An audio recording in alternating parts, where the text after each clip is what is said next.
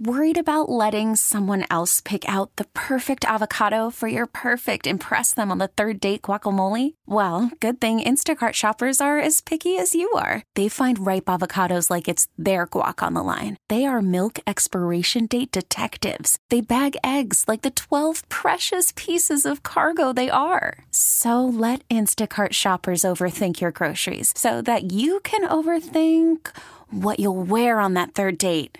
Download the Instacart app to get free delivery on your first 3 orders while supplies last. Minimum $10 per order. Additional terms apply. All right, 15 minutes heat obviously coming to an end sometime soon as the regular season ended a couple of nights ago. Playoffs begin tomorrow. Got a lot of action on TNT, of course, over the weekend. Exclusive home to more NBA playoff games than any network. Got a triple header on Sunday.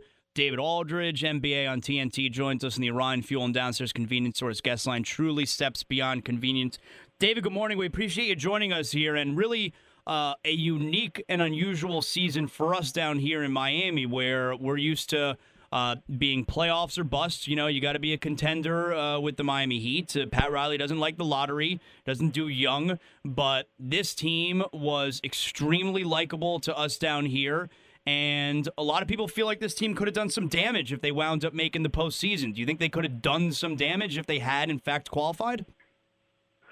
I think they would have been a real tough out. They play as Heat teams always do. I mean, they played very hard, but they also, really were able to make shots for long stretches, and that was something I think that surprised a lot of people nationally. It certainly surprised me that the group that was down there would be capable of scoring the way that they did. But, Richardson and James Johnson and some of the other guys down there, Dragic had a great year for them. And Whiteside certainly looked like he was comfortable stepping out and shooting from 15 feet on in and as well as posting up. So, I think they could have they would have been a tough out because their combination of being able to score and play make, but also being a very solid and very good defensive team would make them difficult. And it's unfortunate because I think a lot of people looked at the bottom of the East, and certainly you saw Indiana struggling for long stretches of the year and Chicago struggling for long stretches of the year and not really playing all that well. And Miami, although they, obviously had a terrible first half of the season, they were one of the better teams in the league the second half and just wound up a game short. So what do you do if you're Miami then, David, if you're Pat Riley? Because this Heat team, while we think they could, a full season of healthy guys next year, I mean, this could be a team that wins 50 games if they went 30-11 in one half of the season. I mean, that trends toward a 60-win season, but that's a lot of wins. If this could be a top 4 or top 5 team in the Eastern Conference, what do you do in the offseason when you got guys like Dion Waiters, like James Johnson, who are free agents? I mean, do you spend your salary cap space and bring back those guys? What do you do? Well, unfortunately for them, the first thing they have to do is figure out how they're going to resolve the situation with Bosch. I mean, that's still there. It's still an issue. And it's got to get resolved. And I don't know how it gets resolved. I don't have a solution to that this morning. It's a very difficult solution. But if they were able to get his salary off of their cap, they really would be in a position to be very aggressive in free agency. And they could not only re-sign, one or two of those guys that you mentioned, but they could go out and really be aggressive about going after a major free agent. I still think this team needs another significant free agent to come down there. I mean, I don't think the team is currently constituted is a team that is going to be a championship contending team. I think they could be a good team, but I don't know that they can be a great team. So I think that they would definitely need somebody in free agency, one of the top free agents to come down there, or be able to facilitate a trade one way or the other to get a impact free agent to come down there. Now, I think that they can always do that because guys like Miami, as you know. So yeah. They're always a player in free agency. They'll always be able to attract guys. So you do that, you add another player in the draft, you get Winslow back, you re-sign either Johnson. I think they'd re-sign Waiters first, but maybe Johnson, because he had a great year. I mean, he had a terrific year. And you're back in business.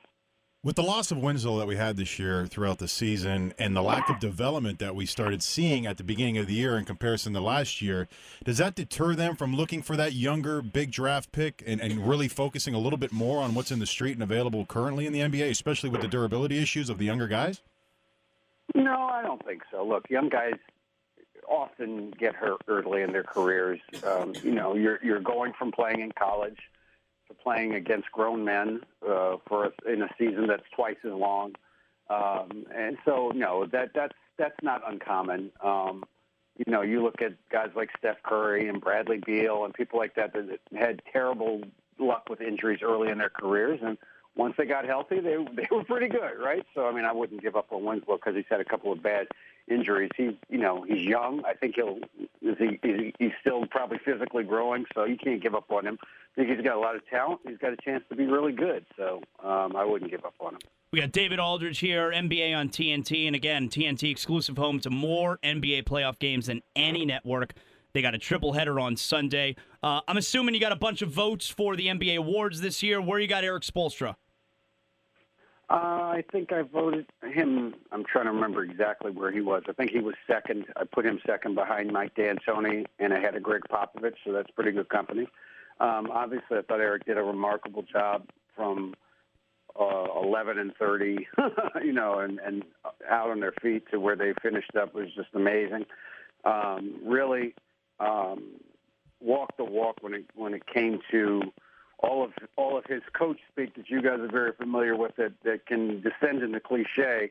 But he really did do it this year. I mean, they really did kind of stick to their habits and how they do things down there. And he really did a great job coaching that team up. And because they did not have talent that you would identify readily as kind of top NBA talent this year, and still won 40 games, and that's a remarkable achievement. But I gave it to D'Antoni for a couple of reasons. Number one, he gave Harden the ball from minute one, said, it's your show. Don't worry about coming off screens and things like that. We're going to put the ball in your hands. And number two, I thought Mike really kind of also walked the walk. He's a guy that is kind of, synonymous with the modern era of NBA basketball, but, he really didn't even go all in when he was in Phoenix. I mean, they still kind of posted up a lot and did a lot of more traditional things. But this year, he just said, shoot threes, just shoot. Don't worry about how it looks. If you shoot 63s in a game, I'm fine with that. And it worked. And so you have to give him credit for taking the shot and for it working, And so he gets that's why he got my vote. If the Heat had made the playoffs, would your vote have been different? Would Spo have been first by any chance? Because obviously D'Antoni did it with a lot better talent. Well, he did, but it still has to work. I mean, it's a misnomer that coaching talent is easy. It's actually a lot harder in a lot of ways. So, no, probably not. I mean, I think Eric did a great job, but again, they were fighting for the 8th playoff spot. They weren't fighting for the first or second or third playoff spot, which Houston was really most of the season. So, I mean, if you look at the entire, I think you'd have to say D'Antoni's team did better, and so I would give him the vote for that reason. Good job, David. Again, you can catch David NBA on TNT, TNT exclusive home of the NBA playoffs triple header on Sunday. Thanks a lot, David. Guys, thank you very much. Appreciate your time. That's David Aldridge right there, one of the best NBA reporters. We really need new phones. T-Mobile will cover the cost of 4 amazing new iPhone 15s, and each line is only $25 a month. New iPhone 15s? It's better over here. Only at T-Mobile, get 4 iPhone 15s on us and 4 lines for $25 per line per month with eligible trade-in when you switch.